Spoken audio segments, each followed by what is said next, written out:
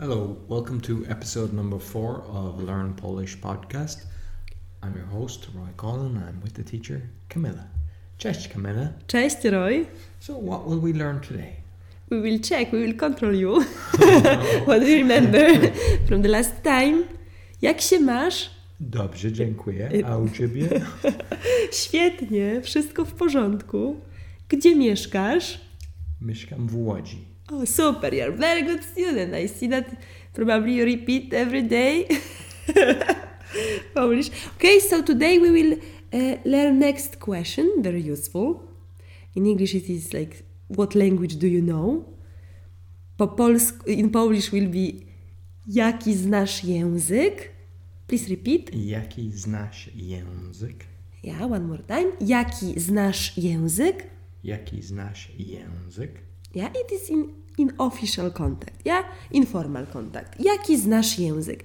I the answer will be znam, it means I know, and you put a language after that, yeah? For example, I know English, znam język angielski. Can you repeat? Znam język angielski. And can you just say znam angielski? Yeah, of course. You can do that.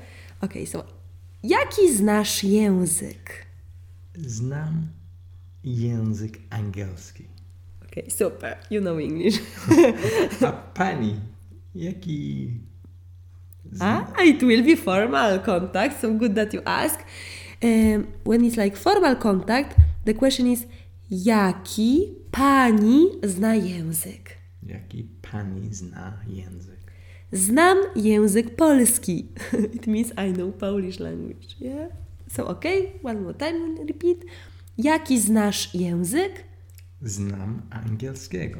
Oh, not I know angielskiego. Znam angielski. Znam angielski. A polski?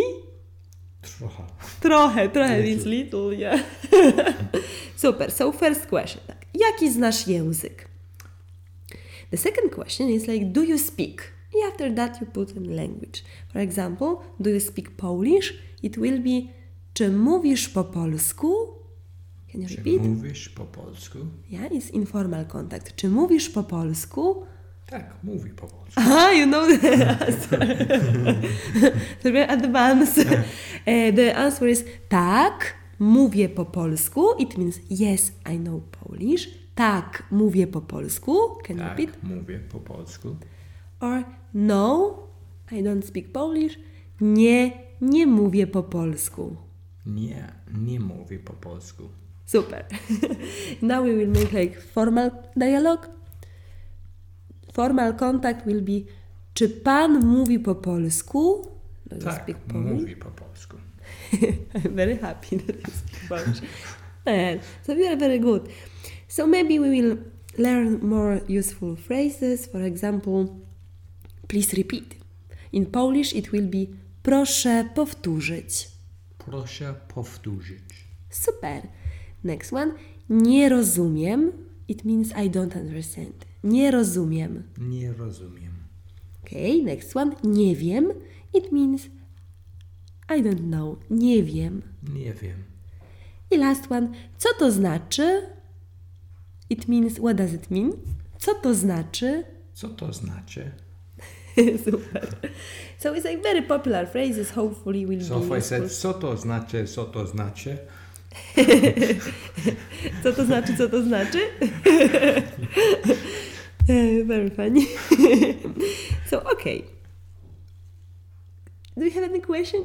No. So do you want to do we have a little conversation based on what we've just learned? Nie. Cześć. Cześć. Mam na imię Kamila, a ty? Mam na imię Roy. Czy mówisz po polsku? Tak, mówię po polsku. Czy mówisz po angielsku?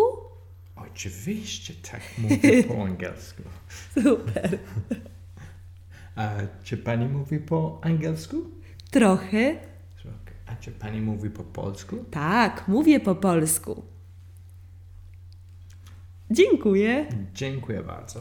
Do zobaczenia. Do widzenia. Do widzenia. So I hope you enjoyed this week's episode. If you'd like to learn more Polish, you can always go back and listen to the other episodes or contact Polonus Wutz at polonusLodz.com, where you can actually do Skype lessons. If you're interested in doing public speaking, you can listen to my podcast, speakingpodcast.com, and to find out further about me, you can go to roycollin.com. Until next week, take care.